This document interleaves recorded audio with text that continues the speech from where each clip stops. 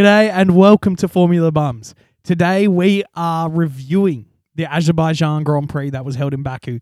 With me is only one person this week, so it's a little bit quieter in the studio. G'day, Andy. How are you?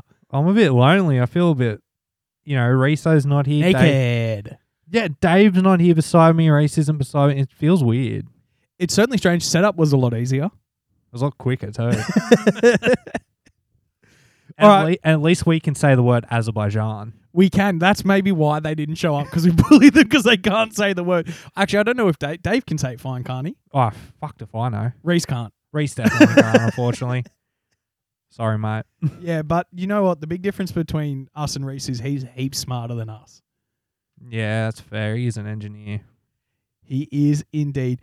Look, let's do a quick run through the news. We did a little bit of a scout around and we found not much, but what we did find we think's pretty good. Yeah, so where are we starting? I think we should probably start with the Red Bulls having a sit down after the Monaco Grand Prix. And because this is all because of Jos Verstappen having a bit of a blow up. Having a bit of an Alex Jones moment. Oh, he's just... Imagine being a world champion, a young, good-looking fella like that, and everywhere you go, just knowing how embarrassing your dad is. And the fact that no matter where you go, he's somewhere online saying something stupid. Yep. And he said some pretty stupid shit recently. So he came out after Monaco and essentially went, why didn't Checo let Max win? Well, I can give you a very simple answer to that. There was a red car between them. Yeah. But that's the gist of what his argument was, essentially, is that you are not preferencing Max whatsoever. He's the best driver in the world. You should have swapped them. But Carlos was sitting between both cars. Yeah, there was at no point was there a moment where they could have safely swapped positions. And nor should they have had to either. It's this early in the season. It's about the team at the moment rather than the individual driver. It's building a buffer for the drivers, the Constructors' Championship. And the only time Red Bull has got involved in this year was mainly because it was a strategy decision based off both drivers' unique and individual strategies. Exactly. It was clear Checo wasn't going to maintain the lead. He had to come pit. So it was easier for Checo just to pull to the side, let Max through easy so Max doesn't fuck his tyres. Yeah, and Max is going to go through anyway. And, I mean, at the end of the day, it's still a Red Bull 1-2 in Spain as it was last night. Exactly. So what the fallout from Jos mouthing off online was essentially Dieter or helmet. It was helmet, Marco, Christian Horner, Max and Sergio just had a sit down. They had a chat to sort of smooth the air and make sure that both drivers are on the same page, which they were from the get-go. You know what I mean? Of course. Max, we're seeing a far more mature Max this year than we ever have in the sport. Yep. He's just operating on a different level.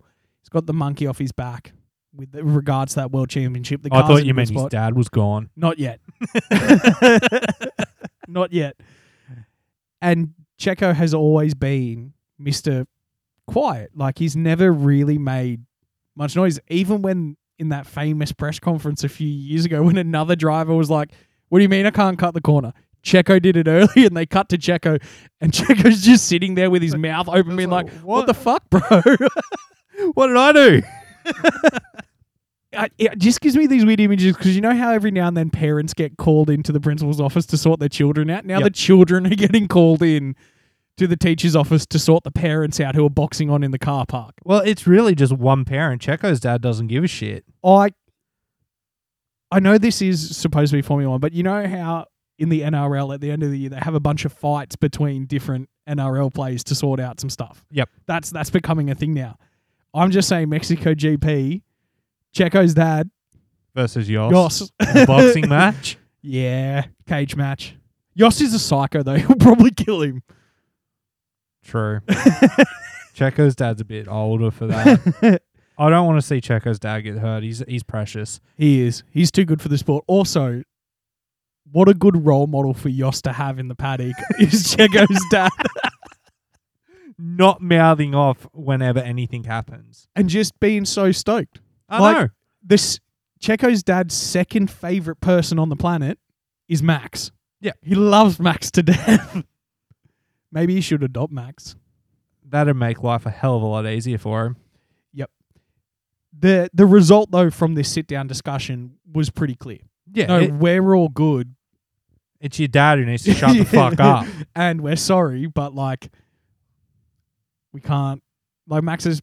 we don't really know what was said, but I can envision Max being in there being like, look, guys, I have tried. I have tried so hard. I mean, it's a simple solution for Red Bull. Just ban Yoss from being there. Just don't let him in don't let him in the fucking paddock in the Red Bull area. Yes, that will solve a problem. But yeah, well, we're essentially talking about a very aggressive dog on a lead versus a very aggressive dog off a lead. If you ban him from the paddock, he will be on InfoWars every single night. Mate, those ratings would go through the roof. But he would. Like, I guess... Could you imagine Formula One Wars is just Jos Verstappen screaming that the frogs are turning Max gay. And by that we mean Pierre and Ocon. Exactly. It just... And I think that's probably why they still keep him around, because they're like, look, while we've got him nearby, we can sort of sit with him and talk to him. But if we cut this madman loose... Because he is insane. Oh, definitely. Like, Helmet's also insane. That rock is still embedded in his brain from that horrific accident. But I guess that's the big story with Red Bull. The drivers sat down with the people who matter, and everyone went, yeah, we're cool. We just want to race. And they went, all right, well, don't worry about that then. Yeah, they're in it for the team, and that's good for Red Bull. It's the first time in years we've seen them have like a unified front. I know. Like, both are racing for the championship. Both have equal standings until one becomes the clear winner. And, I mean, probability it will most likely be Max because he is faster. Yeah, but like if Checo has a chance, I'm all for Checo having a chance. Oh, it'd be amazing to see. Has there been a Mexican F1 champion before? Don't think so. Well, Mexicans have only ever won like 2 races. Checo's won the most, so probably not. Yeah. It'd be an insane season if they're like, look, he only won 1 race, but he is world champion. That would be an insane, right? The other piece of news is all about porpoising. I think we need to do a bit of a chat about porpoising because something interesting happened last week. Mercedes went to the FIA and said, hey, I know we complain a lot, but this is actually putting the physical health of our drivers at risk. Yeah. We need you to all have a look at this. The FIA went, well, let's get everybody involved. So all the drivers and the team principals and a bunch of other smart people all went to the FIA, and 19 people from the drivers went, yeah, we should probably fix this. One man. Well, no, they said that, yeah, it's a problem. They didn't say we should fix this. They just admitted, yeah, it's a problem. Okay. One man went, I have no problems. You're all a bunch of pussies. And I mean, it's obvious who it was. It was Fernando Alonso. The greatest shit stirrer in FIA history. Oh, that's the whole reason he came back. It's got to be because he just doesn't consistently. Like, even in the race, at one point it was like, yeah, man, there's a bunch of cars behind Alonso. And I was like, oh, he's fucking doing it again. Man, he's just a train driver. He doesn't give a fuck. He's just on another level. Like, I remember last year, everyone's like, oh, it's like happy Fernando back. And we all thought he was happy, but that wasn't a happy smile. That was a mischievous smile. Like, El Plan is him taking down F1 from the inside. That's a good way to describe it. That's what El Plan is. It's not a plan to win the race. It's a plan to end the sport. There will be no more sport when Fernando retires if he can keep doing what he's doing.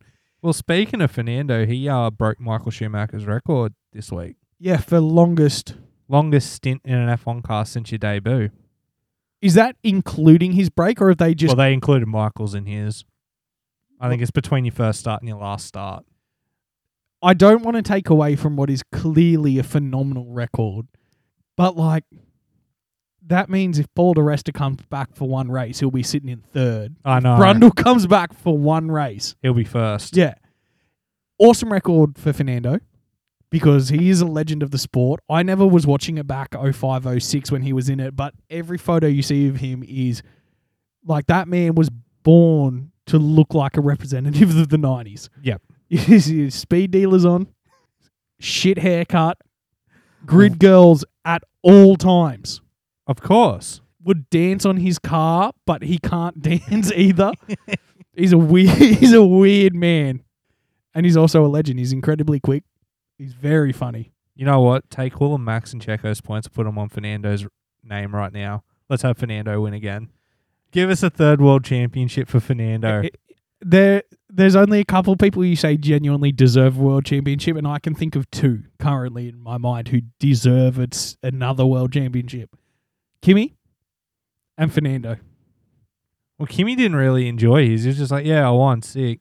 Next. I think that's why he deserves another one. We'll keep giving him them motherfuckers until he starts to enjoy it. He never enjoys anything except fucking with the media.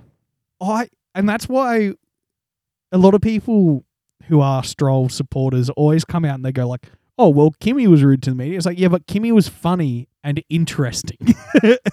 That's the big difference between Stroll and Kimi. Stroll just sucks. And also he sucks. And Kimi didn't. Yeah. He wasn't that good at rally. No. But you know what? I guarantee you Stroll's not that good at rally. Out of all the F1 drivers, he's spent the most time not on tarmac this year. Oh, I'd say it's Carlos, actually. He's just taken after his dad. If he hits another couple gravel traps, he's done half a Dakar in gravel in F1, and that's a record too. That is a record. But the fallout from this meeting is, I don't think one driver is going to stop the FIA looking at this. But I do want to have a bit more of a serious chat about, holy crap, this is actually starting to have a physical effect on the drivers, and we really saw it this weekend. Yeah, Lewis had to be helped out of the car. Daniel was holding his back when he got out. Lewis was walking around all weekend holding his back as well, like hunched a little bit. It's George has said he's been shaken up heaps. K-Mag's been complaining about his neck, but that's also a race fitness thing more than a porpoising issue. Well, he was complaining about his back this weekend too. Oh, was he? Yeah, there was a lot complaining about their back. I guess the nature of street circuits as well and how many we've done recently. Like we've just come from Monaco, which is rough as guts. Yep, and then we've gone to Azerbaijan, which was rough as guts. And next weekend we go to Canada, which is rough as guts was bouncing as well. Because Azerbaijan, if I remember correctly, 2019 or 20 was where they didn't secure a drain cover properly. Yep. George hit it so hard, it set his fire extinguisher off and burned him on the arse a little bit. Oh, did we ever find out? I know this is so off topic, but it's just popped in my head of like cold stuff getting sprayed on you. Hamilton on the radio towards the end of the race. True. He came on and says like, my seat's gone cold, which I instantly went, well, either his fire extinguisher's gone off or his spine has severed. Oh, I thought he pissed himself. That would be warm. You never know. Compared to the rest of the car, it might be cold. You know what? Actually, you're sitting in like a 50-degree thing. Coming out at like 37 would probably feel lovely. Exactly. And everyone was wearing the ice vest. They all look like Coke mules. Max looked like Checo was about to send him over the border. 100%. 100%. If we could have screen capped that a little bit quicker, we would have made jokes out of it, but we missed it. Unfortunately. We were making lots of jokes last night. It was, and a massive thank you for all the people who interacted with us on Twitter last night. It was a great time. What do you think we can reasonably see coming from the FIA in regards to porpoising? Suck it up, pussies. I mean, if that's your reasonable answer, I'm very afraid to see what your ideal solution is. But no, the ideal solution is like they can manufacture this out of the car. It was all over last night. As Paul di Resta was saying that he says words in English that use none of the original letters that are in that word. I know, right? And it still makes sense.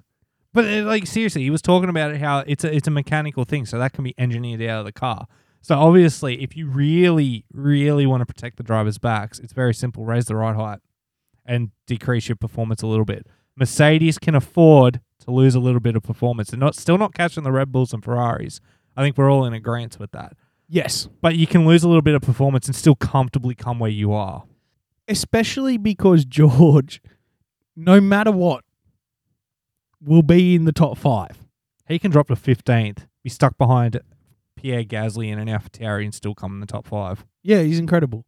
It's insane. And I guess that's the other talking point that I think it was actually Paul di Resta who has been pretty damn good in commentary. except in the practices, he's a bit of a... I don't think he understands sarcasm very well. No, he doesn't. Because every time Natalie Pinkman or one of the other ladies who I've forgotten their bloody names now will make a joke to him, he's like, well, I don't see it that way. So anyway, more about the mediums. Like every single time, he's just like, yeah, well, he's very contrarian in practices, but in commentary, his knowledge is actually really good.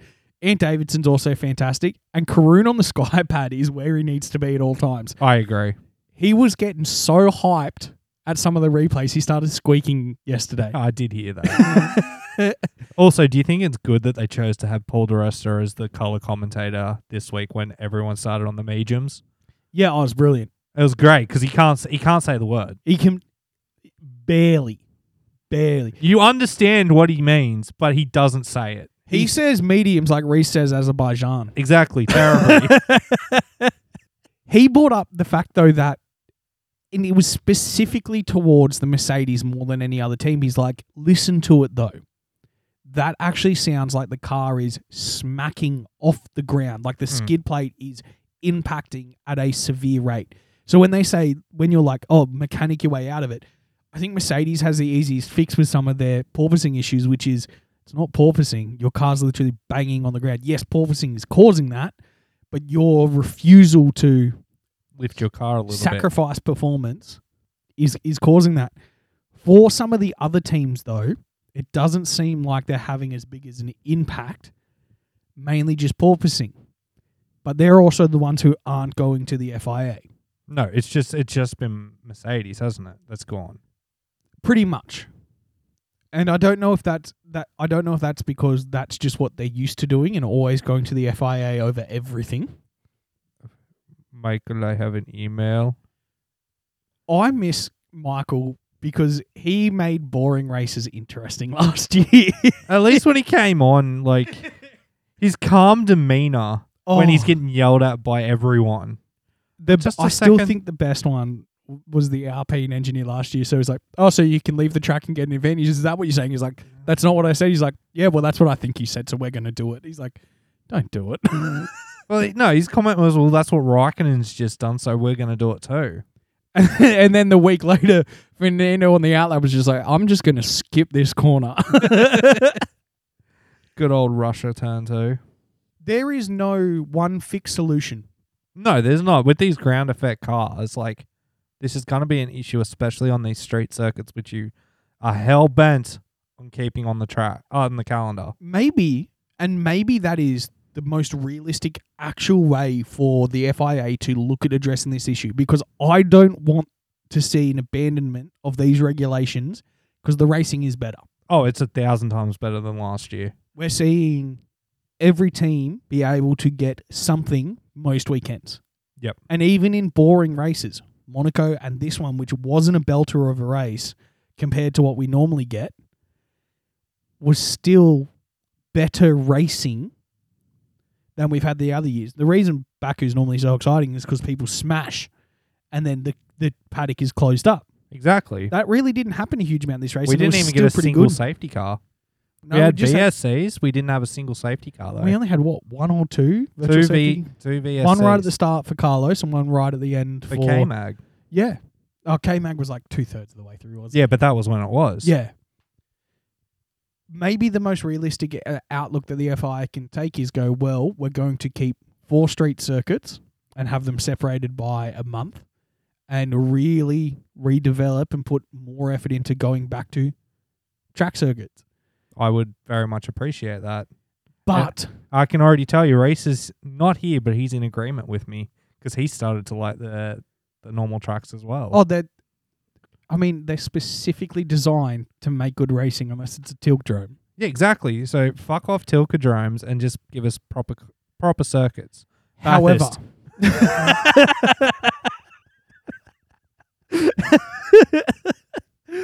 you want to see Monaco style racing on a actual circuit? Take it to Bathurst. it would be incredible, even if they just did it once, to be like, you know what, we're just going to see what happens. And then you'll see Stroll and Latifi roll down the hill. Oh, Bathurst is just like one of the best tracks that has ever been made. And if anyone who's listening overseas and has no idea what we're talking about, please hop onto any single racing game you have, find Bathurst on there and drive around it. You will see what we're talking about. Or even still go on YouTube and just look up some highlights from the Bathurst 1000 in Australia. The great race. Oh, it's insane. Best Get race. rid of the Melbourne Cup and do 2 Bathursts. Yeah, I'd be okay with that. I can't stand horse racing. I know you can't. I don't give a shit, but I'd much prefer 2 Bathursts over... Give us a public holiday on Bathurst Day. Why not? Actually, when my brother was being born from my mum, clearly, as soon as the birth was done, she's like, excellent, is he okay? And they went, yeah, he's fine. Look, he's a little bit ugly, but he's fine. They were like, well, what do you want? She's like, bring me a TV. Bathurst is on. They were like, are you serious? And she was like, bring me the fucking TV or I will get up and get it myself. And she literally had a TV wheeled in to watch Bathurst straight after giving birth to my brother. When we see all the drivers sort of actually looking like they're injured from this, though, we're going to have to see the FIA address it eventually in some form or way. I feel like it'll just be a certain ride height you have to ride the car at.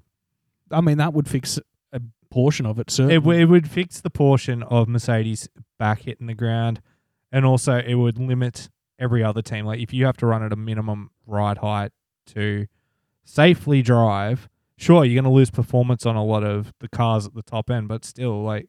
If it's equal, it's equal. It's equal. Like, it's still going to be the same thing. Max is still going to be 40 seconds ahead of everyone. And Charles... Ferraris is still going to blow up. Exactly. Also, like, Dave, you're not here, but seriously, man, any team you support, you put a curse on, because he's been a Mercedes fan for years and he's decided to really support Mercedes this year and they've been nowhere. So he switched to Ferrari, and ever since he switched to Ferrari, I don't think they've finished a race. And he threatened to switch to Max last night. Yeah, so that's why he's not here. We banned him for the night. Yeah. So he can't say it on air and curse us. Do you have any more news? Or is that's pretty much it? No, the only other news I have relates to Ferrari's race, which we'll get to later. Yeah. I did find it interesting, though, and we should talk about it because it's a cultural clash more than anything else, is how anti-swearing Formula One is compared to their drivers. Because where it was in the press conference, they had the please do not swear sign up. Yep.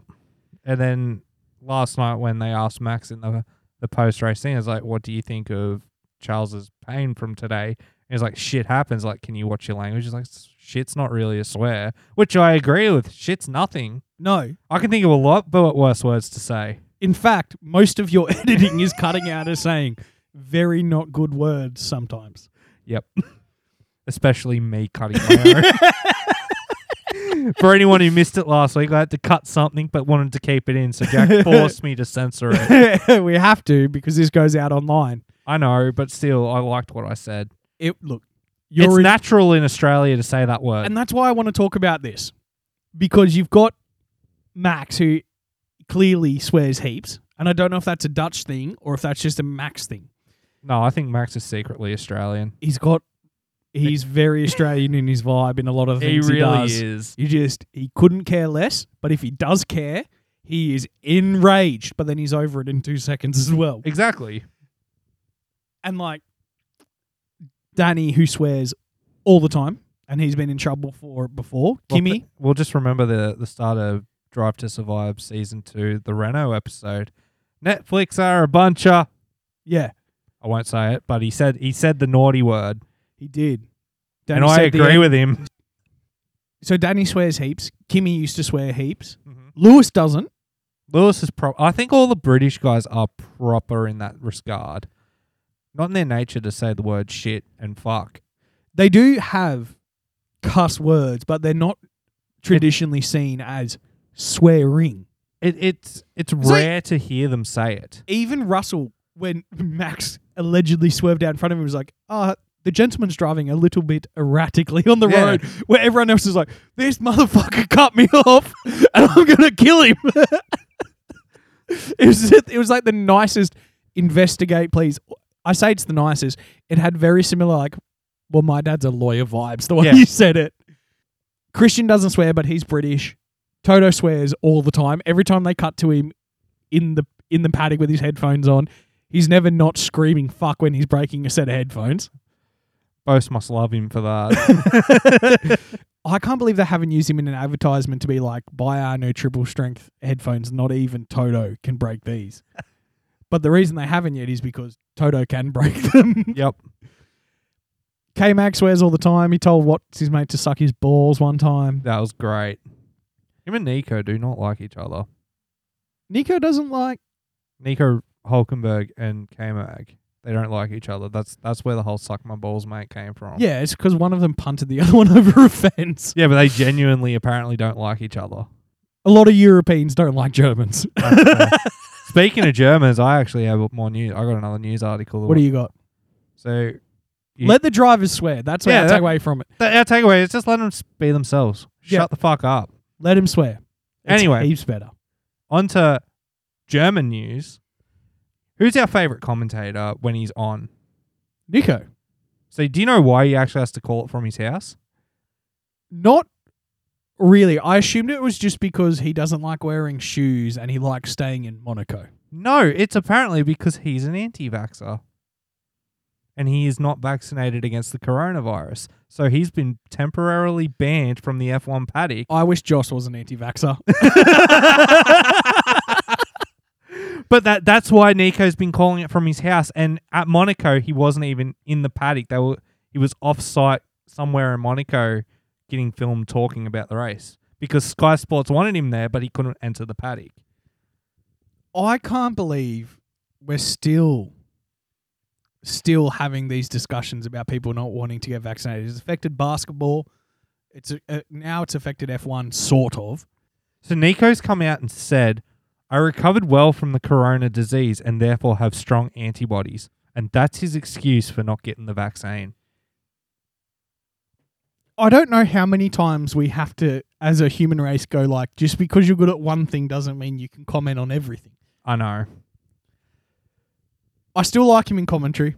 I do as well, but mate, just go get a needle, you puss. Exactly, like fucking hell.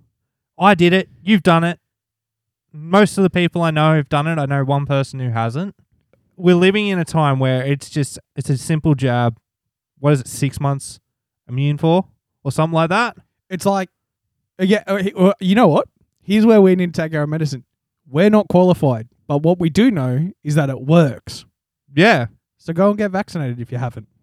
I haven't got corona yet. Me neither. We don't go anywhere. No, I've been exposed to it and still haven't caught it. Actually, so have I. We've lived with people in the house with it. Exactly. Like, go get Anyway. your fucking jab if you haven't. Yeah. Come on, Nico. Take one for the team, for fuck's sake. Everyone else has. Yeah, literally everyone. Literally everyone else in Here's F1 the thing. has. Here's the thing here. All the people you're not allowed to see have. Yeah. That's how many people have.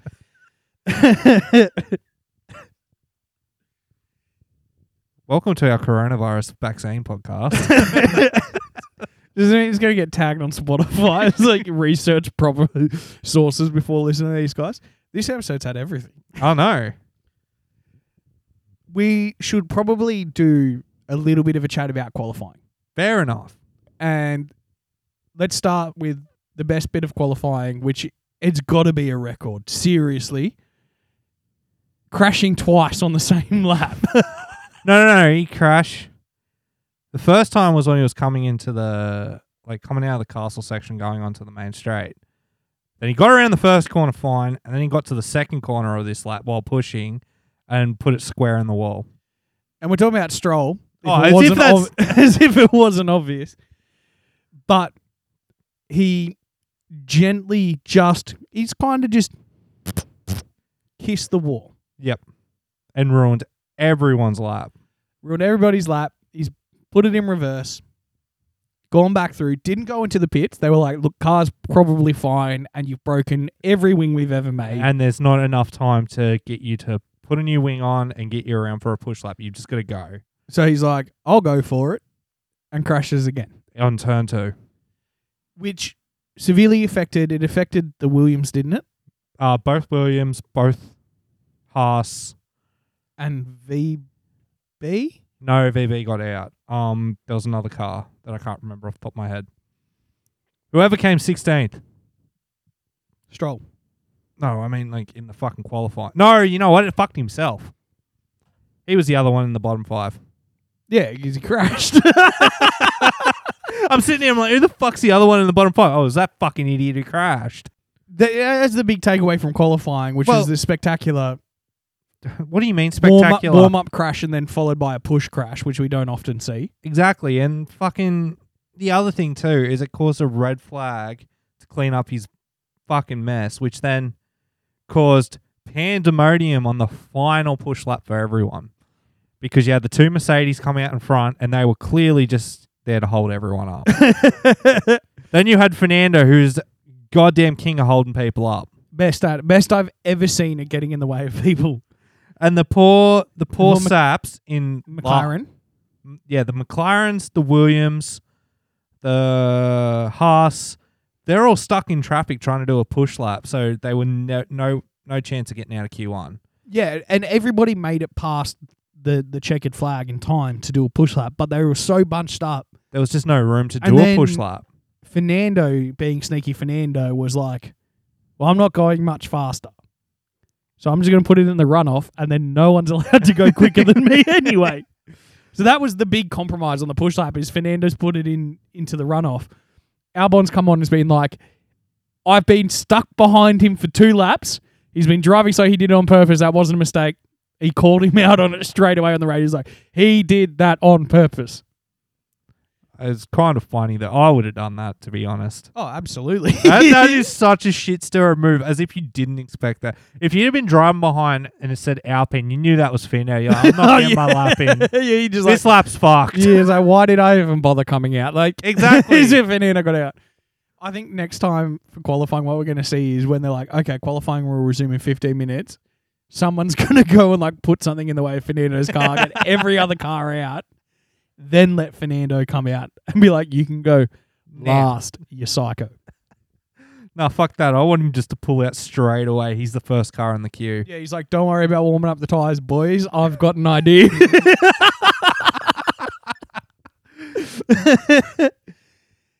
But that was really it for qualifying. Like, there was no real curveballs thrown our way. It was what we sort of expected.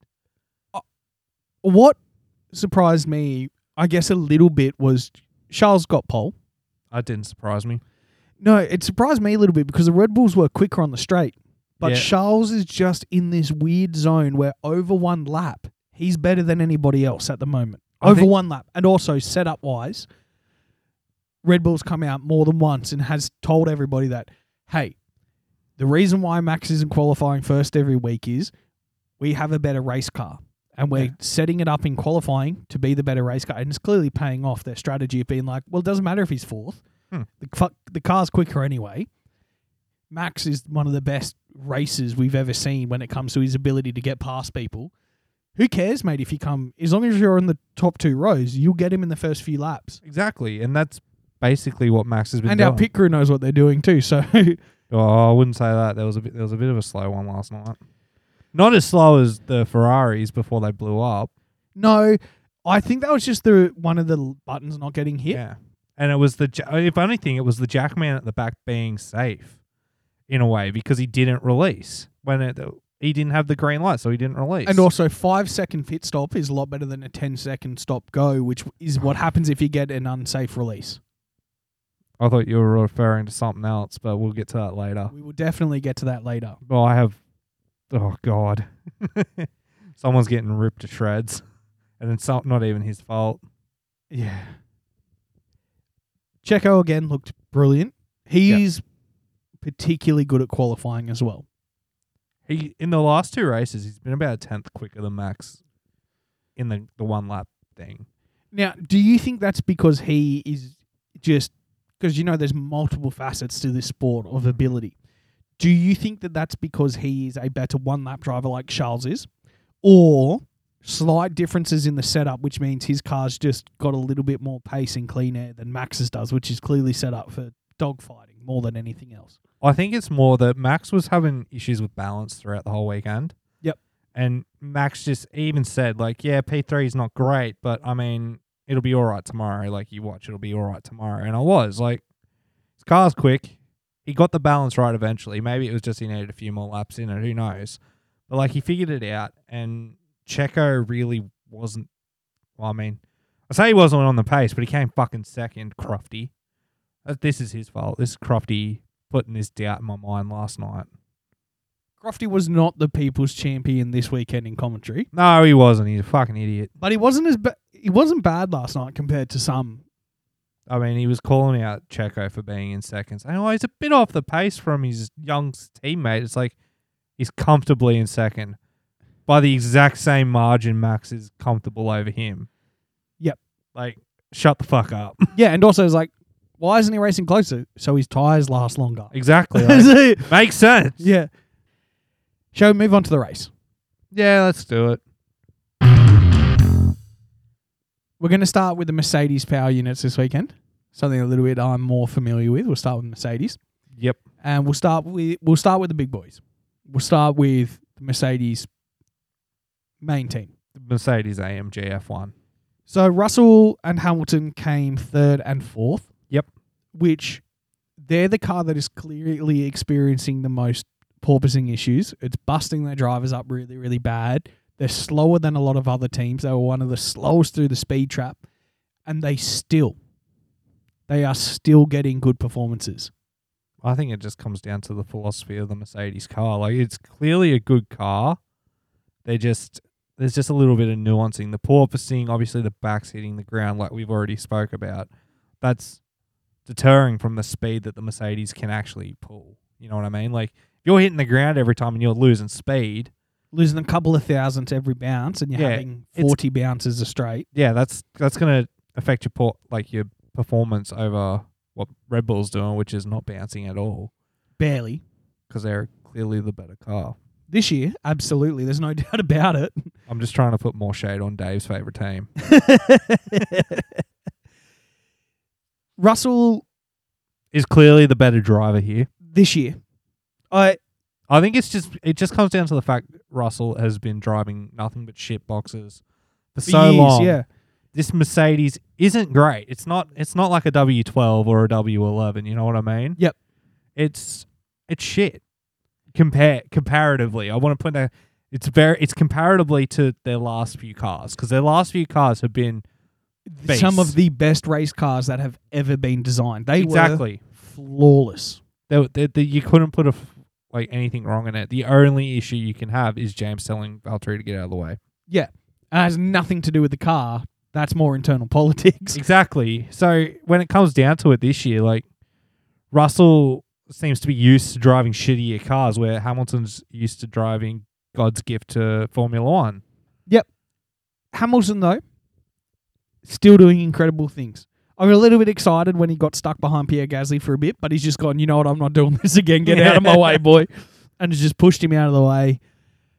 Have we ever seen Russell actually race anybody more than just once this year? Every time I seem to be getting images of Russell, he's in the top 5. And he's on his own. 10 seconds in front of him and 15 seconds behind him. He's very good at just driving on his own. And that's, I guess, my only worry for Russell is because he's probably had the least experience of racing other drivers. His whole career in Williams, all he had to do every now and then was overtake Kubica or Latifi. Which isn't that hard unless Latifi's turning in on you. Yeah, exactly. He's just by himself. So I guess my only concern for him is when Mercedes do catch up, will he have that experience of wheel-to-wheel racing? I mean, look at Spain. I think that's... Yeah. I mean, my gut's telling me, he'll be absolutely fine with it. It's more coincidence than anything else. Yeah, that's all I think it is. I think in Spain we've seen what Russell can do when he held off Max quite brilliantly, actually. Yes. I'll give him that. I don't like giving Russell much, but I'll give him that. Oh, yeah, we can't knock his driving. We really can't. He's a fantastic driver. He's in that seat for a reason. And Toto said from day one that this kid will be the future of our team. We know what we're doing. They snagged him. They brought him up into F1 from F2 after he won, put him in Williams and went, you'll be in Mercedes. Just do your job. Yeah, and that's exactly what a certain blue team should be doing for their youngster. that they have that also won F2. And hopefully we'll be doing that in the next few weeks. I hope so. We'll I get- can't wait to see Piastri on track for the first time. Well, when we talk about Williams, I'll talk about what I think is going to happen. Perfect.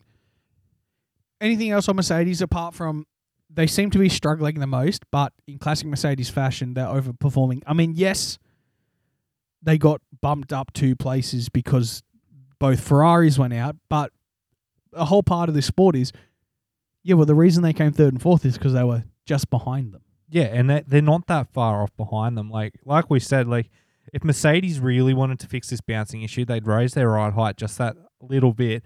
They'll lose a bit of performance. Yeah, I think we're all in agreement with that. But Mercedes will also still be well ahead of the mid-pack. Yeah. It definitely goes Red Bull, Ferrari, Mercedes, Sunlight, the midfield. Yeah. I think that's clear still. Yeah, and I think it is too. And they're not far off. No, they're not. They've got a lot to go with the speed, maintaining the high speed and shit. But once they get that locked down, that Mercedes is going to be very deadly. But even traditionally, when it comes to their max speed, they've always been slower on the straights than their competitors. Their greatest strength has always been being 10 to 15 Ks quicker in the corners than anybody else. Yep. And, top speed is impressive, but it clearly isn't the be-all and end-all because the Alpine, which is a Renault engine, is the fastest and most powerful engine on the grid. They're getting some performances, But they're not getting... but they're not in third, No, not yet. powering their way through everything. That's because Fernando likes to just drive a train. That's because Fernando has a plan. He's the Dutch of the sport. He has a plan. Oh, no. You just need to have faith in the plan. Oh, shut up. I just finished that game. Fuck Dutch. We need to talk about McLaren. And the reason we need to talk about McLaren is I think in regards to their championship, this was a very positive weekend. They came in 8th and 9th. 8th and 9th this week, which is a double points finish. It's not a huge amount of points, but more importantly, Ricciardo beat Norris. Big dick. Despite Norris throwing every single toy out of the cot he could find to be let past. Well, I think stint 1, Ricciardo did the right thing. He let Norris pass because Norris was on the quicker strategy at the time. And he was going for an overcut on Russell. No, Alonso. On Alonso. Ah, okay. So it did not work anyway. Either way, it didn't work. Because Alonso beat both of them. But Danny did kind of go, all right, I guess I'll let him pass. And at that point, my heart sunk. I went, oh, well, this is the end. It is the orange Mercedes now. God, you're the worst. No, that wasn't what I thought at all. Daniel was on the hard tyre. His plan was always to run long. Norris was on the quicker tyre. It made logical sense in every sense to let Norris pass. Norris is on the quicker tyre. He's got the more grip. If anyone's going to make the pass on Alonso, it's going to be Norris in that situation. It wasn't going to be Danny because both Norris and Alonso were on the mediums. You prove a very good point. I always do. However, I know you like big dick Danny Rick, but you got to think strategy-wise. The biggest thing you're not understanding about all of this is how much I love Daniel Ricciardo compared to Norris. It's like... I do too, but when it happened, I was like, oh, that sucks. But maybe later on in the race, when we see, Danny come into the pits, get those nice fresh mediums on, he's going to be quicker. And he technically was. He just wasn't as quick because the car sucks. It's not a Danny car. It's a Norris car. And where do Norris cars come? 9th. Exactly.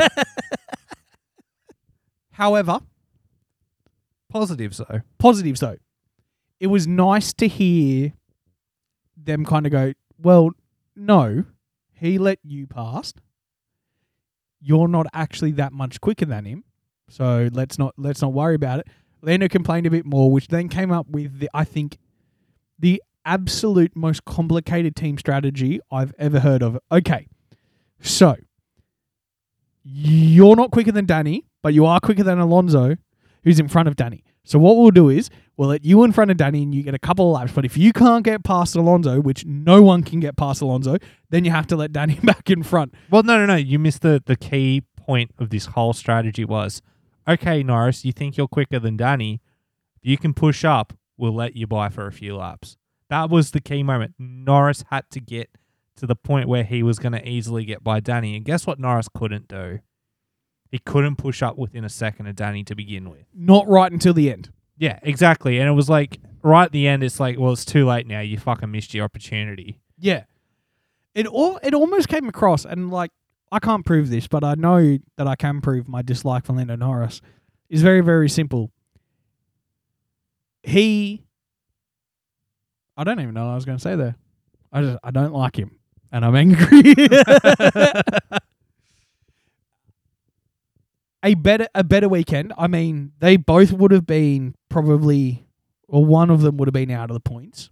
Norris would have been out of the points if the Ferraris didn't go out. So yep. Danny would have got a point finish regardless. Yep. I did think that Lando was going to pip him on the last lap. I thought he was too, but Norris came out and said he could have, but he didn't want to be a rebel, and I can respect that. He played good boy in the end. As much as he threw 90% of his toys out of the cot, he kept the one toy to keep him in the good books. Should have kept dummy and shut up. I know, right? But better for McLaren. Better. It's still not... It's not their regular 5th and 6th from last year. And I don't think they're going to be doing that anytime soon. I really don't. Unfortunately, this car there's a... Even if they fix what's wrong with the car from a mechanical standpoint, their development's not going to take them up to the top 3. No, it's not. Unless they really, really change certain philosophies of what they're doing. And pick the right driver to develop the car. Yeah. Yeah, and I think... Let's be real. That's what we're saying. Stop relying on Mr. 6th place Norris and rely on race winner Daniel Ricciardo. Yeah. Good attitude. Everybody loves him. I know, and at this point, you're pushing Ricciardo out. Like, we all know that the release clause in Daniel Ricciardo's contract is in Daniel's favor, and if McLaren doesn't meet performances, then he will opt to take it. And I think at this stage, he's taking it at the end of this season. I don't see him staying at this point, because why would he? Like, why would he? This team is not willing to help him. There's only two reasons why I think he would stay. One, and the main one is like, well, if I leave and get picked up by another team, no one will get me better performances than I'm currently getting in this car. However, I also have a counterpoint to my own argument is, look how happy Valtteri is. Yeah. Seriously, that's what I'm talking about. Like, get him in Haas, get him in a Williams, kick Mr. Unreliable car out of the goddamn Alfa Romeo and have Valtteri and Danny as your team. That's not fair on Zhou, but it would be a great team. After his little dummy spit last night, we'll get to it when we talk about Alfa Romeo. But I don't remember that. Zhou had a little bit of a dummy spit on the radio and did a Hamilton silence moment. Was it after his car broke? No, it was after they told him to retire. Yeah, it's after his car broke. I get that. We'll talk about it later. Yeah. All in all, I think Ferrari had more of an impact in the positives for McLaren this weekend than anything McLaren's done. Ferrari were definitely the team players this weekend by having all their engines blow up. I've never seen so many teams work together to bring about a result. Unfortunately, the result they brought about was for their opposition. Exactly. Do we want to talk about Williams? Yeah, let's start with the god. Oh. You've really, really grown a distaste for this man. I really have. He's fucking hopeless. I still like him. I don't dislike him. I dislike his driving ability. And I think that... It's not there. Yeah. And the rumor going around, there's it's been popping up on more and more news sites that Piastri has already signed. Piastri signed to Williams for next year. And there's a good chance after this weekend in Canada, Latifi gets a tap on the shoulder and says, "Mate, you're done. Your whatever money you're bringing in from Lavassa isn't even worth it." So I've learned two things. One, that Piastri is probably going to Williams. And two, that's how you pronounce what I've always called Lavasa up until this point. I don't know how to pronounce it, to be honest. Lavasa sounds heaps better than Lavasa. Yeah. Sounds heaps better. I just make it sound really Either really way, bogan. I think Latifi is going to have his last race this weekend. So you're strongly sitting on we're going to see a mid-season switch? I think we're going to see a switch after this round that's upcoming this weekend. It wouldn't shock me based on where their money situation's at. That'd be the big decider there, is that this man is bleeding too much money. Way too much money. And Piastri has a bunch of sponsorships too. He's not a paid driver, but he's a highly sponsored young athlete. And as all of them are. Like, first of all, there's not a single driver who doesn't have personal sponsors. It's part of the deal. Yeah. Like, the hat you always see Fernando in Kamoa is a clothing company that has sponsored him from day one. Yep. They give him a shit ton of money. And there's the beer that sponsors Carlos, Yeah, Estrada. U Foods and Danny have a bit of a thing going on at the moment. Optus and Danny have a thing going. What else is there? There's a lot of Australian companies in Danny at the moment, to be honest. Why would you go anywhere else? He's a brilliant Well, ambassador. there is someone else to go to potentially from after Canada. Now, if you're smart, Telstra will just go with him. I mean, Telstra is the better provider in this country. They might have shit customer service, but they are the better. Yeah, they are. Getting back to Williams and getting back to Mr. Crashes all the time. Like, it wasn't his fault. But lap 1 wasn't even done. And he was already under investigation. He got a little bit of a pushback because he overshot his grid box. No, one of his team touched the car Yeah, after. and they were pushing him backwards. Oh, is that what happened? Yeah. So they touched his car after the 15-second warning. But when they played the footage of his car getting touched, it was a mechanic just giving him a bit of a nudge back and a tap being like, "You're good to go, mate." So it was probably only a few centimeters, but he got in trouble for that. And then later on, he got in trouble for driving unnecessarily slow. No, he wasn't letting cars pass under the blue flags. It was a blue flag violation. Yep. He got blue flags, but Albon, who ignored 16 blue flags, didn't get a penalty in Monaco. And that might just be the FIA coming down a little bit harsh, being like, "Look, we let you get away with it last week. We know you weren't the offender last week, but you're the offender this week, and we're getting a little bit harsher on the team." Yeah. So you've copped that. Either way, what we're getting at here is Latifi sucks as a driver. And I don't know if that's because he's never been that good and he just found something in the Williams last year, or he's just not developing, or he's never had it and we're just kind of really seeing it now. I think it's the latter there. I think he's never really truly had the skill to be in Formula 1. He's just one of the pay drivers, like Nikita, like Stroll, like Zhou even. Like I know Zhou has had a car that sucks and doesn't seem to want to finish a race anymore, but he's still bringing a lot more money than a lot of other drivers, so I would consider him a pay driver. Zhou's definitely a paid driver. Yep. He's probably the best of all the paid drivers we've seen in years. But he's still not the best. He doesn't hold a torch to a lot of other people. He's also a rookie too. And I guess understand that. That's the big thing we're talking about Latifi, is that it's been the same car for 3 years now, or 2. 20 Same car for the last 2 years. This would be a new car. Yeah, but he's been in the team for 3 years. I don't see him staying out this third year. No, he's not leading the team currently. Albon is. Yep. He's not really improving. No. And he's not delivering any results. And Williams has such a strong racing pedigree where Valtteri Bottas and Stroll were putting it on the podium 5-6 years ago. How dare you say nice things about Stroll on this podcast? You got to look at the facts. Well, I mean, okay, if we're going to look at the facts, he should have finished second in that race. And he got pipped on the line by our mate Valtteri Bottas. Yeah. Because he's shit. Yes. But with Williams being the team that they are, with the new investment of Doralton, and with where they are on the where they are in the leaderboard and stuff. Yeah, they want to, and they have every ability to be better. Yeah. And Formula One is probably one of the most brutal sports in the world when it comes to performance. You are the only person out there driving. Yep. Yes, it is a team sport. They have a massive effect. However, you get held solely responsible for every single performance you do.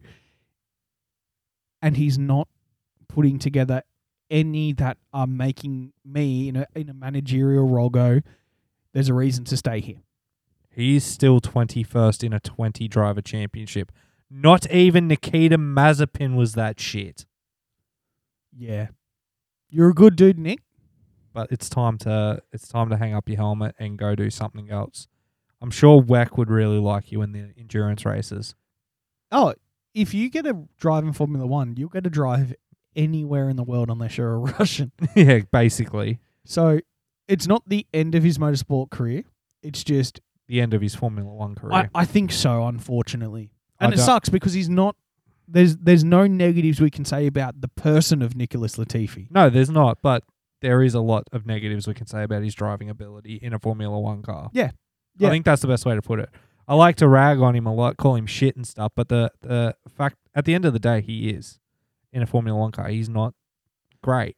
And we do want to make that clear that there's a difference between critiquing the human and the driver, and we've always been about critiquing him as a driver. Yep. We both quite like him as a person. But we just don't. There's not enough there anymore. Albon, though... Well, look at where Albon's coming. He came 12th this weekend, and Latifi was hindered by the 10-second stop-go penalty. He was also lapped a lot sooner, and then copped a 5-second penalty at the end of the race because of the blue flags.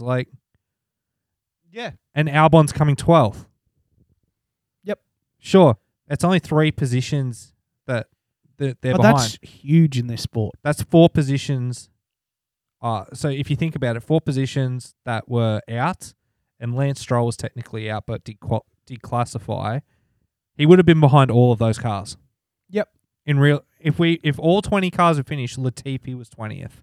Yeah, and it's just it with so many good young prospects who are waiting to step into this sport, you're crazy if you don't snaggle up some of the best ones. And it wouldn't shock me if Alpine is going to release Piastri to go to Williams on a loan. Yeah, well... It wouldn't shock me in the slightest. They don't have any justifiable reason to get rid of any of their contracted drivers currently. No. And if this does happen and Piastri has indeed gone to Williams, as has been rumoured, I think that's pretty safe to say that Alonso's staying next year. Alonso's not going anywhere until he wants to. Exactly. And I can't... And here's the thing. Why would he want to go anywhere else at the moment? He's performing well. Well, I could think of another car he could go sit in and probably do well in. What's that? Well, the next car we're going to talk about. The McLaren. No, wait. The Green Bulls. Oh, yes, the Aston Martins. The Sebastian Vettels. Yes. Alonso and Sebastian Vettel would be a great team for Aston Martin. That's a lot of world championships. That's 6 in their team. Yep. So you combine them, you've got a Lewis bag of achievement. Nearly a Lewis bag of achievement. Nearly. He's 7, isn't he? He's 7, yeah. 7. He's so good, man. Seriously. 7's insane. Him and Michael, man. There's freaks. Yep. Freaks. When it comes to Aston Martin, we haven't heard much from Big Daddy Stroll, and that's a good thing. Yeah. We don't hear much from the team as a whole, and I'm okay with that because we've got a lot of teams who are always mouthing off. We've got Mercedes and Red Bull who never shut up. Yep. Otmar's always good for a win. She's always in the media somewhere. It's nice to have a team that's just quiet.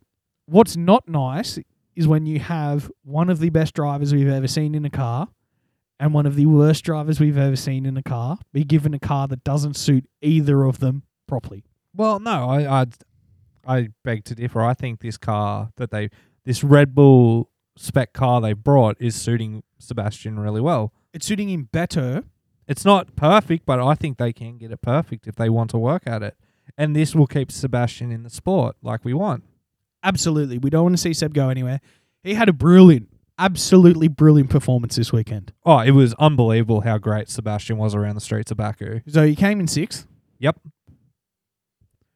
But what we're not mentioning is Sebastian did his signature move. Yeah, good old Spinderella. He did a really good, a fucking sleek spin. Let's be real. That was a sleek straighty 180, that one. Well, I don't know if we can say it was a classic spin because he didn't spin off. No, He locked up and hit a run off and then did a beautiful pirouette and just back on the track, which caused Yuki to absolutely shit his Dax because that definitely. looked, the onboard from Yuki, light flash before my eyes. I'm like, this is an accident that's going to happen. Yep. It didn't. Seb just snuck back on and got his places back, overtook the people he lost positions to, Yuki and Ocon, was it? No, he was trying to overtake Ocon at the time. Yeah. But he got him again. He got him again, and he comfortably finished 6th. Huge amount of points for the team. Very, very great. Well, more points than the other driver got. Now, see, have they come out and said what was wrong with the car? Because I have a suspicion that they went, look, we're not that popular at the moment. We've copied Mercedes before and nobody liked that. We fired Checo and nobody liked that. We have Stroll and nobody likes that. If he crashes and this finishes under a safety car, no one's going to support us. So let's just retire him now so we don't get any bad press if he causes an accident right towards the end. Reese isn't even here, and we've got a conspiracy theory. It's a good one, though. It's not a bad one, though, is it? I mean, me and you all last night were just like, when are these two going to crash? I think Speaking about Latifi and Stroll. I think the best meme that I ever said, because you know how Aston Martin has the hashtag I am Aston Martin or Yep. I am this? I saw someone do I am in the wall. And I thought that was absolutely brilliant. There's nothing really to say about Stroll that we haven't already. Well, honestly, I don't know how much longer he stays. Like, how much longer can Lawrence justify keeping him there? And it's not just Lawrence too. A lot of the time we focus on mainly on Lawrence being the head of this conglomerate, but he's not the sole investor. There is a bunch of other people who are also putting in money who have a very, very viable say in what happens in this team. And I think which is inevitable, they're eventually going to go, well, hold on, we're investing hundreds of millions of dollars over X amount of years. We have one of the best drivers of all time. Doing quite well. Doing about what our car is capable of every single time. I think Seb will find that car's limit every weekend. Some weekends that's points, some weekends that's not points, but he's always finding the limit of that vehicle. Yeah. And you have Stroll, who is putting it in the wall. Yeah, who has become a laughing stock of the sport over the last few years. He used to be one of those drivers who every 4 races, it'd be like, oh my God, he's got points or he's done something. He's done something cool. But for the last 2 years, we haven't seen anything worthwhile that would justify what is essentially dead in the middle of the Paddock's team. Seriously, like, honestly, if he was at any other team where his dad wasn't in control, he would have been fired last year. Yep. It didn't win F2. Nope. He got into F1 due to daddy's money. Yeah, buying into Williams at the time. Exactly. Like, it's just... It's really proving the point. Pay drivers suck. That's what it's proving. And that it is. Between him and Latifi, Mazepin as well, we've had a very, very, very bad run of underperforming, bad attitude pay drivers. I agree. And that's not what this sport's about. It's meant to be 20 of the best drivers in the world going wheel to wheel, pedal to the floor, like pushing the limits that the average punter like myself and you will never get close to. Exactly. And then you've got this rich son of a bitch who's just like, I'm just going to make dad put $6 billion into this team. I don't care how many cars I destroy. I just want to live this fantasy that I'm a fantastic driver. And do what? I think it's a small sort of like near Indonesian country, very, very rich kingdom. I've forgotten the name. I think it starts with B. It's a royal family, and every year they buy a race team, but they only race in lower grades. So a couple of years ago, they bought and did a chrome-plated Toyota 86 for one of the princes, which raced as a support category for Australian supercars. We're not saying pay drivers don't have a place. They don't have a place in Formula One. They don't have a place in the pedigree grade of motorsports. Yep. So, in that being said, we don't expect to see pay drivers in NASCAR. We don't expect to see pay drivers in IndyCar, supercars. World Rally Championship. World Rally Championships, Motocross Championships, Extreme E. These sort of things that are meant to be premier class. Exactly. We don't want to see pay drivers in that. And so... Let's move on to the Red Bulls before you get yourself into trouble. Yeah, that's a good idea. Great weekend for AlphaTauri. Better than expected. I did not expect them to do this well. This is kind of what we expected of them coming into the year. Yes. So Pierre came 5th. Yep. Which So is one it was place no off- place like home. It was a one place off his preferred position of 6th. But better, so we'll take it. Yeah, we'll take that. Phenomenal drive by him.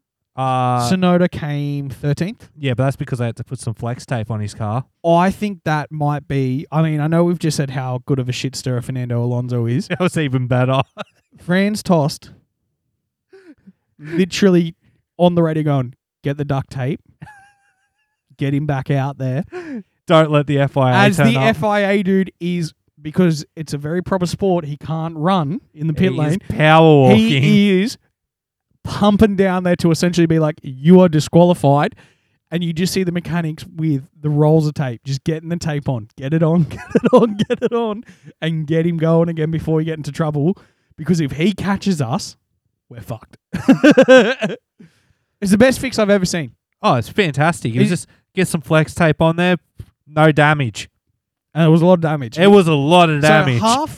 So the cutout that is moved when the DRS opens, half of that snapped off, right? Yeah. Because the most of the wing was fine.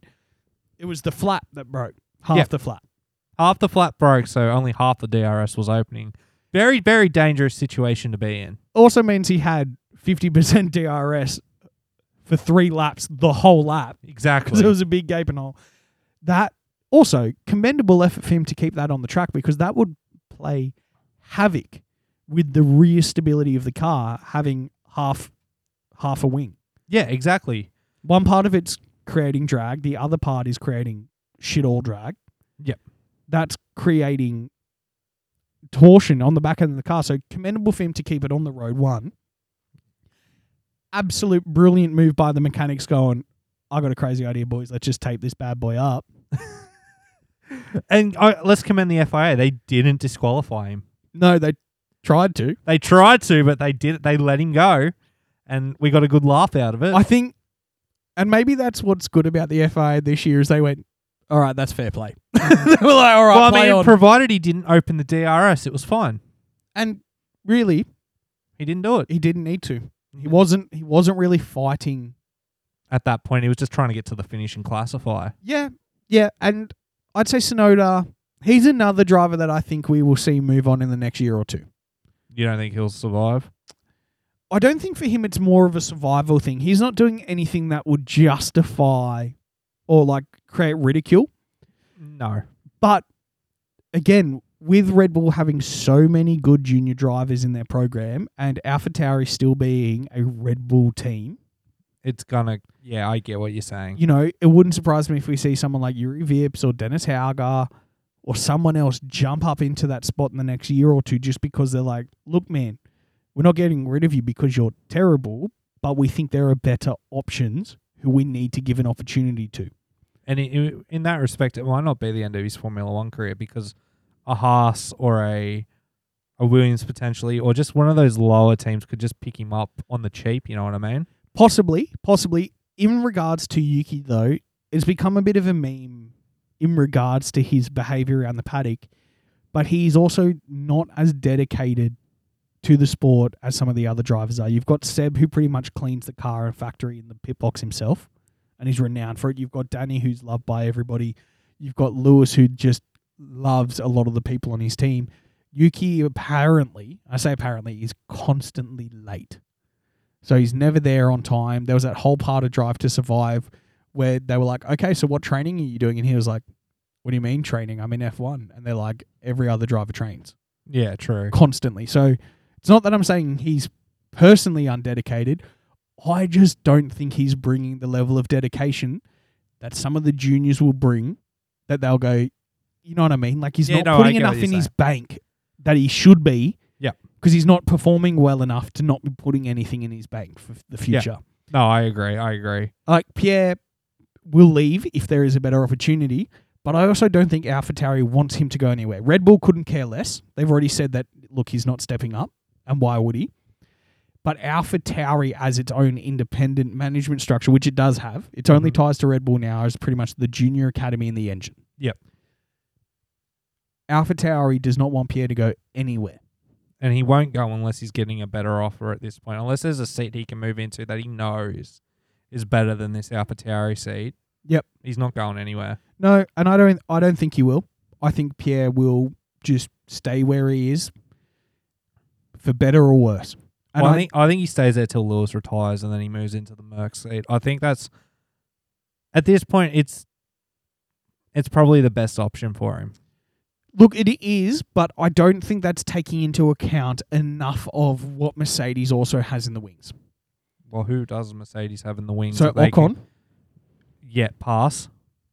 Next. over Pierre though, they're pretty equivalent on paper. No, I'd have Pierre over Ocon. I would too, but don't forget, Toto's got I understand that. I understand that. I'm just saying, like, yeah, I'd have Pierre over Ocon. Yep. Junior drivers that they do have? They wouldn't put a junior driver straight into that Merc seat. No, they wouldn't. But you've got Albon, who's clearly doing pretty good stuff in Williams. Yeah, but he's still tied to Red Bull. Oh, that's a good point. He is, isn't he? He's still got Red Bull on his helmet. You know what? It's the most logical. But the logical one is Pierre because Pierre can give you results. Yeah. Ocon's... My gut's telling me, though, in 2 or 3 years when that's an option, there will be more options that they'll probably go with. I'm yet to see one. Yeah, it's also a very fair point. I'm seriously yet to see a Mercedes driver who could move into that seat. Right, like, devil's advocate, what if Hamilton at the end of this season says, nah, I'm done? Done, or he's like, you know what? My back's literally busted. I can't continue. It's not good for me. He's out. Who does Toto go with? Does he go with Ocon, who's still tied to Alpine? No, he goes with Pierre because Pierre's available. I mean, to be fair, I think he will just try and clone George. I mean, that's not a bad option either. 2 of them would be insufferable on the paddock, though. Oh, fuck that. I hope that Gasly gets a string of top 10 finishes in the next couple of races. Mm-hmm. Sick of seeing his qualifying getting stuffed up by either his teammate or Stroll. Yep, me too. He's a good qualifier, and that AlphaTauri should be more middle pack than it has been. And I think a lot of the reasons it haven't been is because Yuki's been Yuki hasn't been affected in qualifying where Pierre has, and that's the big limiter. Yeah. Like we saw what he did at Monaco. Lap 2, he was like, well, I need to overtake, so I'm just going to see if I can overtake. Turns out he could, and he did it brilliantly. Yep. First person to put Inters on as well.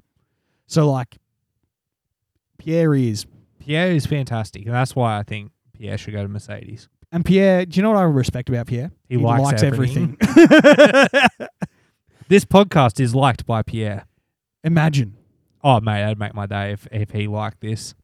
Pierre, if you ever listen to this and you hear us, please just give us a like. That'll make our day. And we're sorry you're turning. We're sorry we said you're turning Max gay via Yoss. Well, shall we talk about the big boy Red Bulls then? They had a fantastic weekend. So it was 1-2. Verstappen and Perez. Yep. Perez fastest lap. Which I think, with how they're sitting in the championship, constructors-wise, I think that's a nice thing to give to the driver who's sitting in second. Is like, well, just snag that extra point, man. You can have it. Yeah. Max doesn't need it. Doesn't need it. And even if it gets to the point, if it turns out that he does need it, I don't think he'll care. No, he doesn't. He's not like Lewis where he needs every fucking point. Lewis was right, though. He was. He was absolutely right about that. No, he wasn't, because he ended up not needing it because Max won by like 6 points. Yeah, true. Because, but they went in equal, didn't they? Yeah, but being 1 point ahead is not going to stop. The story. I guess the story, but listen, Steven Spielberg. That's like the nicest thing you've ever called me. That's not. It's not even an insult. You should have called me. I couldn't even think of another shit director. I couldn't think of a shit bad director. Directors. Michael Massey was a bad director.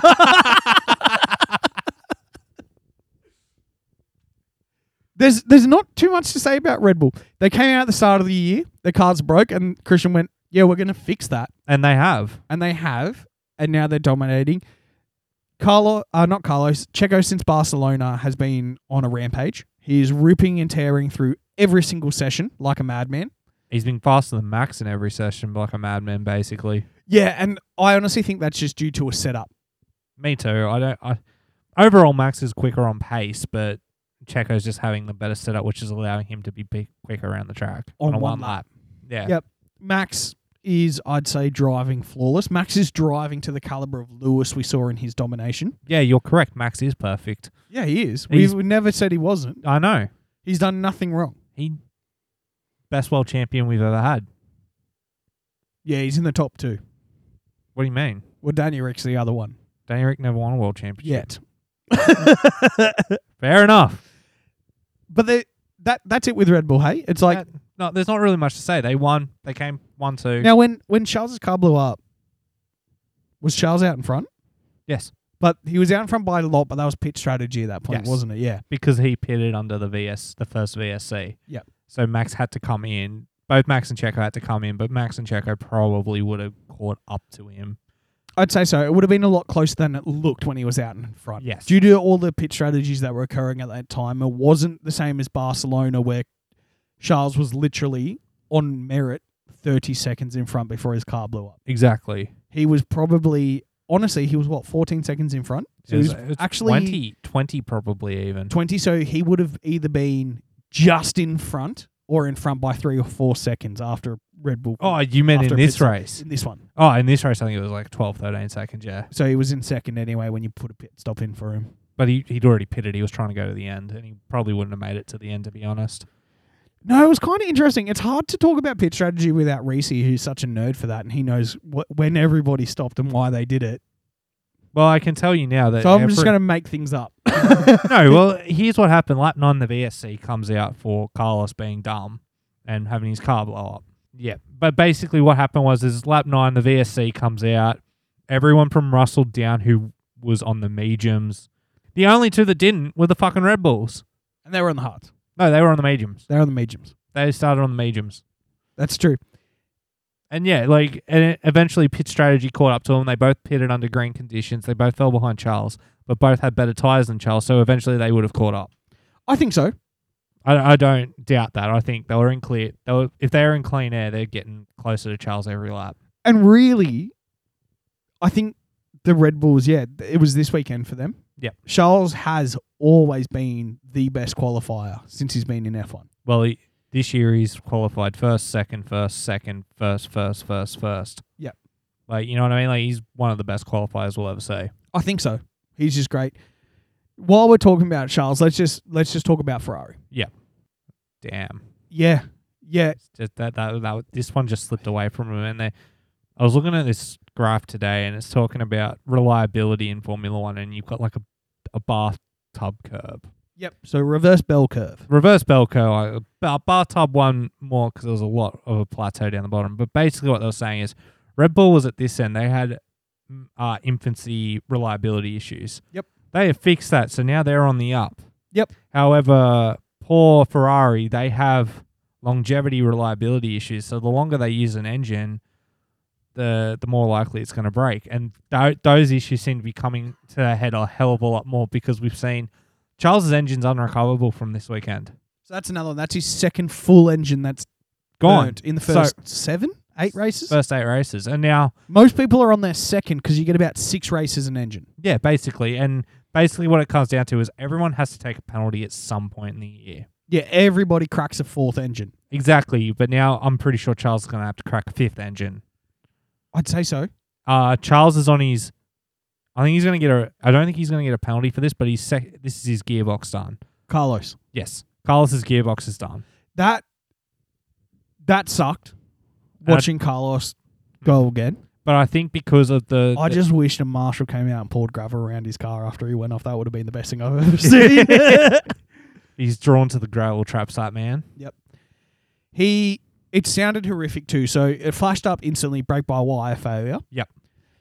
And the braking by wire system, ask Haas, is one of the most complicated things to get working in a Formula One car. It's essentially it's in a good portion of cars these days, but in F1, everything is infinitely more complicated and expensive and weightless. But when you put your foot on the brake pedal in an old vehicle, you're manually compressing the brake discs through a hydraulic system onto it. So it is equal pressure versus the brake disc ratio. Brake-by-wire is a mapped system. So similar to the throttle, depending on where you are and what setting you're in, when you put your foot on the pedal, an electronic system will modulate how much power is going out. Brake-by-wire is similar. When you depress the brake pedal, depending on your engine mapping, it will electronically apply your brakes depending on what settings you're on, where you are in the lap to give you the best possible braking. Yep. Unfortunately, normative determinism, because it's called braking, that's what it does. It brakes all the time. We saw Seb have an issue in quali or practice with it. Yep. Before he clipped the wall. His brakes went, which essentially means you lose your brakes. Yeah. Once the electronics in your brakes are gone, it doesn't revert to a manual system. No, there is no manual system, no brakes. I think he was very lucky that his gearbox then decided to eat itself because that instantly slowed the vehicle. Yep. But it's another gearbox gone for Ferrari. It's another weekend where Ferrari's biggest limiting factor has been the factory. Yep. Not the drivers, because both drivers were on for either a Red Bull 1-2 or a Ferrari in the middle and a Ferrari fourth. That's the most likely position they were finishing in this weekend. Yeah, before Carlos went out, Carlos was clearly probably not going to catch Checo. He was clearly fourth. Yep, he was just going to cruise around in fourth. That was going to be. He was going to have a cruisy Sunday, and then his gearbox decided to eat itself, and the brakes turned off. Yeah, so it's unlucky for Carlos, but I mean, there's nothing he could have done. No, there's nothing at all. There's no fault we're attributing to any of the Ferrari drivers this weekend. No. Because as usual, they were both near on perfect. Yep. Especially with all the struggles Carlos is having with that car. He's not comfortable in it, and he's consistently in the top four. Yeah. Well, I mean, it's pretty hard not to be in the top four with that car. Is it? They're both... when they're running, it's quite safe to say that they're going to be in the top four. Make it look easy sometimes. And yeah, Charles again. I also think... Don't know if I like this, that the second something horrific like this happens, you go back to your trailer and there's 50 journalists out there waiting for a comment. It shouldn't be allowed. During the race, if they retire, just let them go cool until Associated Press time. Yeah, I think that's a good thing because it's not fun hearing how defeated Charles felt. And also, it's not easy being a young man fighting for something as prestigious as this and having your car break. Like, what do you expect him to say? He's either going to say the right thing, which is the political thing of going, we've got things to work on and this sucks, and you can hear the pain in his voice, which is what we're getting, or he's going to say something immature and stupid because he's a young man who's popped up on testosterone, who's just had another major incident that wasn't his own fault. It's what used to get Max in trouble all the time. He says, how do you feel about this? And he'd get the microphone and he'll go, welcome to WWE, my name's Max Verstappen. And he'd do a trash talk and he'd always get in trouble. He'd cut a promo on everyone. Yeah. And I don't think it's fair to be hounding these drivers. We know what they're feeling. Yeah. It's not good. Sad. It's just sad, but to see Charles like that. Sorry. Yeah. We want this sport to be a competition that's decided on the track. Yeah. And also, I said Charles is going to win the World Championship. He can't win it when the car keeps breaking. No, and I think Ferrari will fix it. Their strategy was pretty much bang on this weekend. Well, they basically said that they're stopping. They were going to bring an ERS update recently, and that's now been postponed. They were just focusing solely on reliability at the moment, getting those cars to actually finish a race. Yeah, and this week it was a temperature thing. It was very, very hot. It was a very hot day. I was shocked the Red Bulls finished, to be honest. It's because the traditional thing with the Red Bulls has been they'd say, yeah, we're going to fix it, and then they don't. Yep. But whatever they implemented has worked. Ferrari just needs to find out what it is and get that involved in the car as soon as possible. And the other takeaway from this is it's affecting their customer teams as well, their poor reliability, because we've also seen Guan Yu Zhou and K-Mag go out with engine issues. With their customer teams getting busted up from this engine issue, the nerves you would be going through as either Alfa Romeo or Haas, what what are they called? Team principals would be horrific.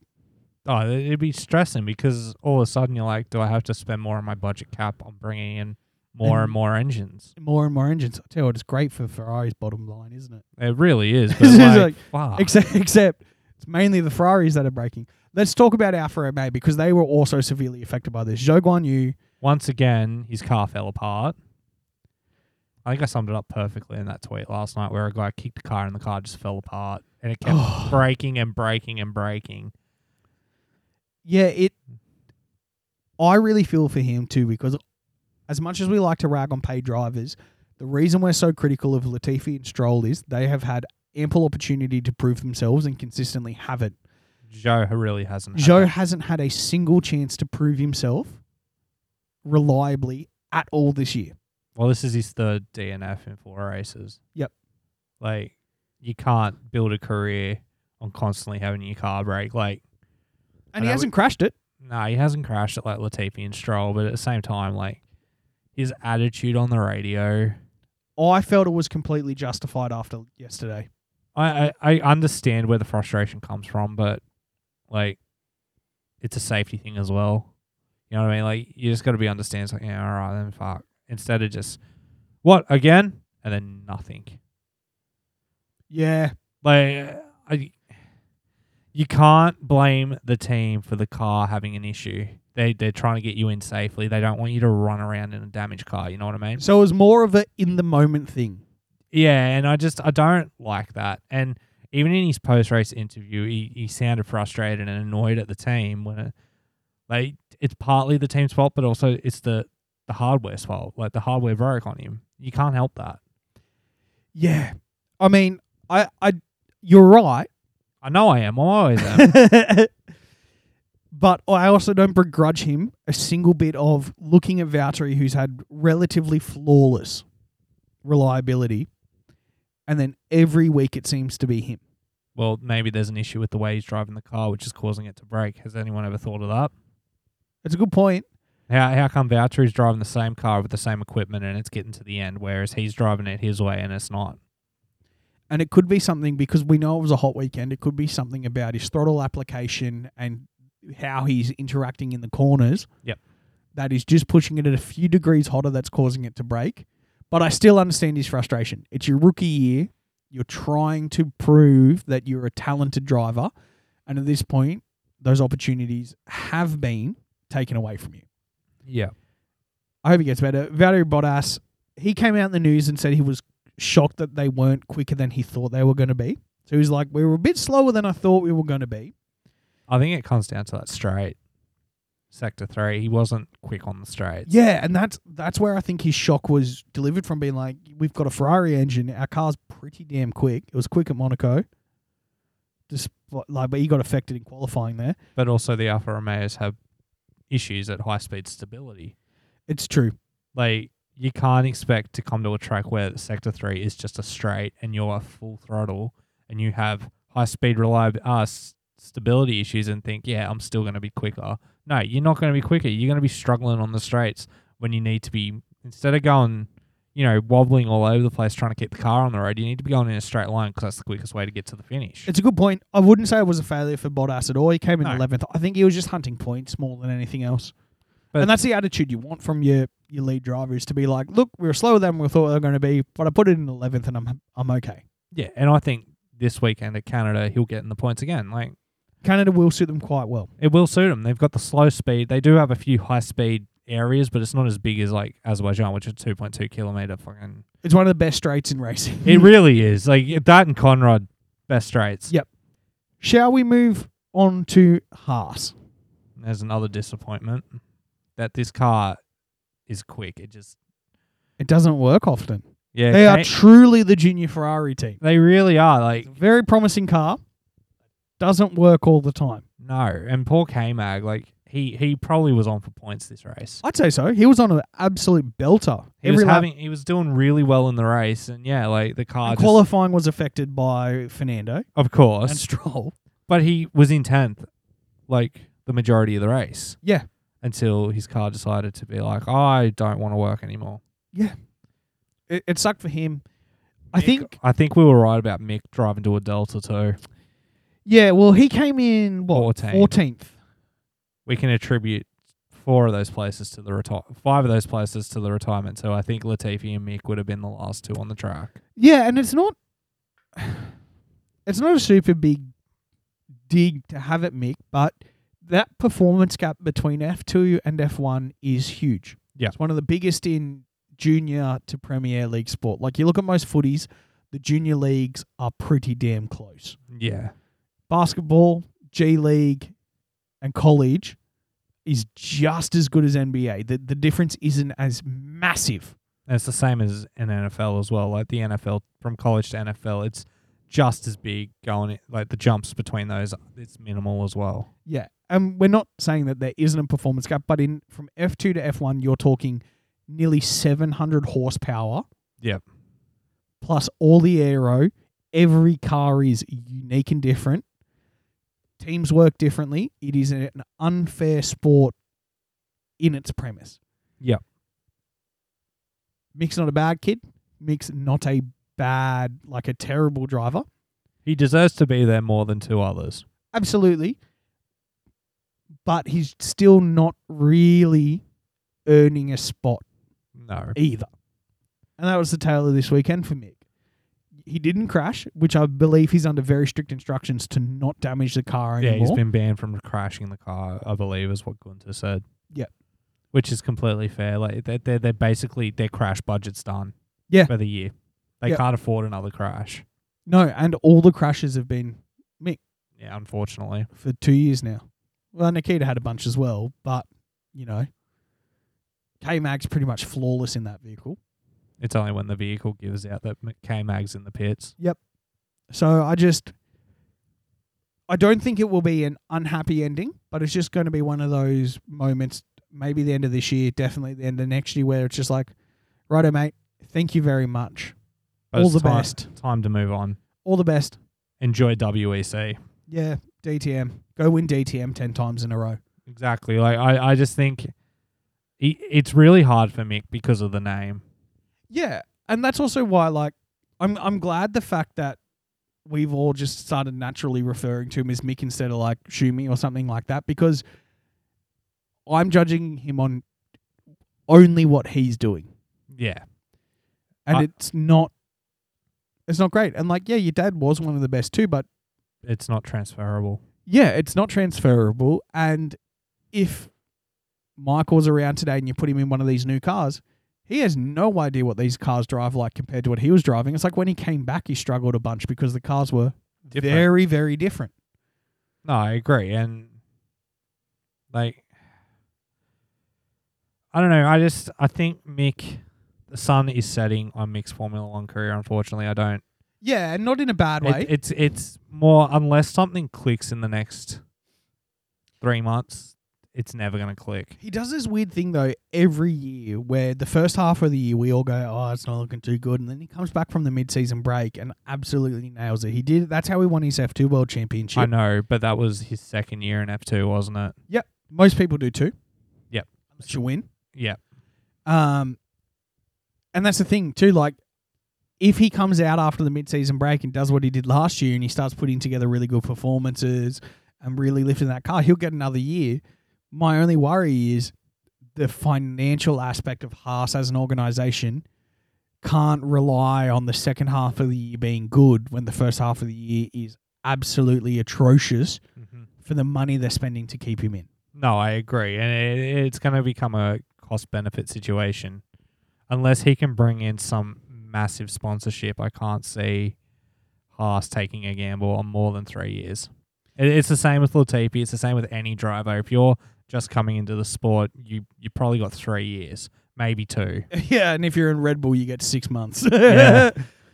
Let's move on to the Alpines. Okay.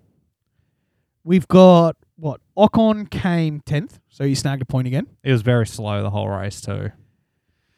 Yeah. There was no pace in that car. He admitted it in the post-race interview. He was like, there's no pace.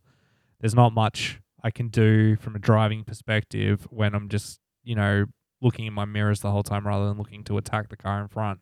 I get that. At the same time, There's Fernando, who's same car, same machine, bit further ahead of you, and he is making passes and he is attacking And rather than looking in mirrors. well, and that's also the thing too, is Fernando doesn't care what's in his mirrors. He doesn't. He knows it's staying behind him. I don't think he knows he's a train driver because he's not looking. He doesn't. He doesn't care. He's like, what? I don't know what's behind me. You know what? Let's sidetrack for a moment. I was reminded of Alonso on the road this week when I was driving my car because I got stuck behind a whole fucking granny doing 40 in a 60 zone. Love it. And we had 10 cars trained up behind me, and I looked behind me and seen the cars and went, oh, I'm in a Fernando Alonso train. Yeah. Genuinely, man. And then I honked my horn as loud as I possibly could until she pulled off. Yeah, fair. You got pulled off by a grandma in a 40 zone. That's staying in. Fuck! Alonso, he's always just been a freak. Yes. He's on that level of Lewis and Michael and Max of just this absolute freak in the vehicle. He can do things that no one else can. Ocon traditionally has not been good. Currently, at this point, he's adequate. He is adequate. He's got more points in the championship than Alonso, but I think that's due to the fact that he doesn't drive it as hard as Fernando, so the car survives to the end. Yes. Yeah. And that's it. Like, he's consistently in the bottom half of the top 10. Yeah. That's the one way to look at it. And he's doing fine. He's doing very fine, but I think he's fine for Alpine, but he will never... I don't think he could ever transition into that Merc seat. No, and I also don't... I think I think that they will consider it. I don't realistically think we'll see it. I think we'll see Valtteri in that seat before we see Ocon in that seat. You'd have to handcuff Valtteri back to that steering wheel. You really would. Alonso will stay in this sport until Alonso wants to go do something else, and he doesn't want to do anything else at the moment. The only... He's more popular now than he's ever been. Everyone loves him. Him and Seth are the grandpas that everyone loves. Yeah, and they're both very funny grandpas. They are very funny. And that's really it. Yeah, there's not really much more to say about the race. It wasn't exciting as most Baku races are. No, it wasn't. But I think that's also due to the fact that it's easier to pass in these cars, so you're not having to do these absolutely outrageous, dangerous passes on these really tight corners, which inevitably causes people to hit the wall. Like, the reason why Baku's normally so exciting is because people smash, safety car comes out, the field closes up, and we get another start again. That's really where a lot of the excitement comes from. Yeah, the more restarts, the better. Yeah. The racing, though, was absolutely fine. Plenty of passes, good pit strategy, brilliant weather. And it was clean off the line, too. Yeah, it really was. The only real issue we had was Leclerc locked up a little bit going into turn one, but that really rectified itself pretty quickly. It did. It really did. It was not the Baku we're used to, but I can get used to this kind of Baku race. Yeah, I could. I just don't want it to turn into Monaco. That's all I don't. I don't think it will, man. There's too much space and too much speed available. Yeah. Like, that straight is 4 or 5 lanes wide. And you always get passes on that straight. Yeah. Yeah. Sweet ass. And that's where we saw most of the passing anyway was coming into turn 1. Yep. Or 2. Or down to 3. Yeah. In that first sector, which is what we said. Yeah. We said in our preview, it'd be turn 1 or turn 3 where most of the passing will happen, or on the straight. And then castle section, you hold your line, which most of them did. And then you just really hope you get a good run in sector 3 to set you up for a good sector 1. Yep. To hold position in sector 2. And you do that 51 times. Yep. That's basically the Baku Grand Prix. I had a good time watching it. I had a lot of fun shit posting on Twitter. Yeah, turns out we're not really good at journalism. We are very good at shit stirring people up. Right, Andy. I think you should probably run us through our tipping comp. All right, so I'm going to start with, I'm going to go fourth to first. Fourth to first. All right, start at the back. We're going to start with Dave, who actually got the most in his top 4. But wrong order. All right, what Dave you have? Top 5. He had Leclerc in first. Well, wrong. He had Verstappen in second. That's 1 point. Perez in third. That's another point. Russell in fourth and Hamilton in fifth. That's a total of 4 points. That's not bad. I tell you what, if he got the order right, he would have stomped us. Oh, he would have flogged us if he'd, bit the bullet and put Max first. Next was you, Jack. All right, third. You had Verstappen in first, so that's 6 points. Yes. You had Leclerc in second, so that's no points. Perez in third, that's another point, so 7. You had Sainz in fourth. No points. But Russell in fifth, so you come away with 8 points. I can't believe I got 8 points and I came third. I know.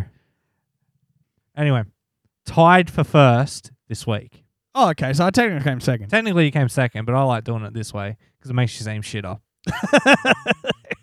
Tied for first were both me and Reese. Did you guys pick the same thing, or did you pick different things and end up with the same totals? I'm pretty sure we picked different things, and I'm just checking. Yeah, so technically we picked the same, but we just had fourth and fifth the other way around. Okay, what did you go for? So we both had Verstappen in first. So you had the Red Bull 1-2s, didn't you? We had Red Bull 1-2, so that's 10 points each. Oh, wow, okay. And then we had Leclerc in third, which was no points. So then he had Russell fourth, while I had Sainz fourth. So that's 1 point for him, no points for me. However, he had Sainz fifth and I had Russell fifth, so we got 11 points total each. So what does that bring us to the grand total? What's the grand total? I have a feeling I've been pipped this weekend. No, you haven't. Not yet. Oh, I'd be close. You are close. So I am now running away world champion. I'm on 66 points. I only want 3 points next week. Let's put it this way. I only want 3 points for Canada. So you're gonna go Max, Leclerc, Checo, and have no other tips. No, because that's going to push me over. I need them in the wrong order. Right. I need to pick 3 in the wrong order. That's actually very hard to do. That is even harder to do. So you're out in front? I'm out in front on 66. Next is you on 44. I have a feeling... No. Sorry. You're on 46. Okay. I have a feeling 46. Reese is in the 40s now, though. Yeah, Reese is on 44. Oh, damn. I don't like that. And Dave is on 22. I like that heaps more. I like that heaps more I like that heaps more. But I'm clearly running away with this championship at this point. The battle for second and third. It's a classic F1 championship is what it is. It really is. It's a classic F1 championship. I've just said that I'm running away with it, but I hope you get reliability issues soon. I had an idea. I want us to have a winner's something for the winner, and the loser has to give a forfeit and do something really fucked.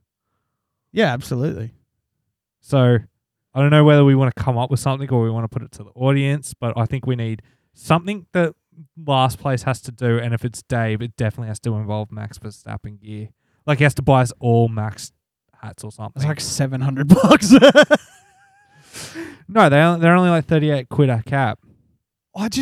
Look, we're Australian, so I think the winning place should be a really, really nice tasting shoey, and the last place should be a really, really foul tasting shoey. Like, that's a good idea. Beer and soy sauce if you come last. Anyway, soy sauce and spit.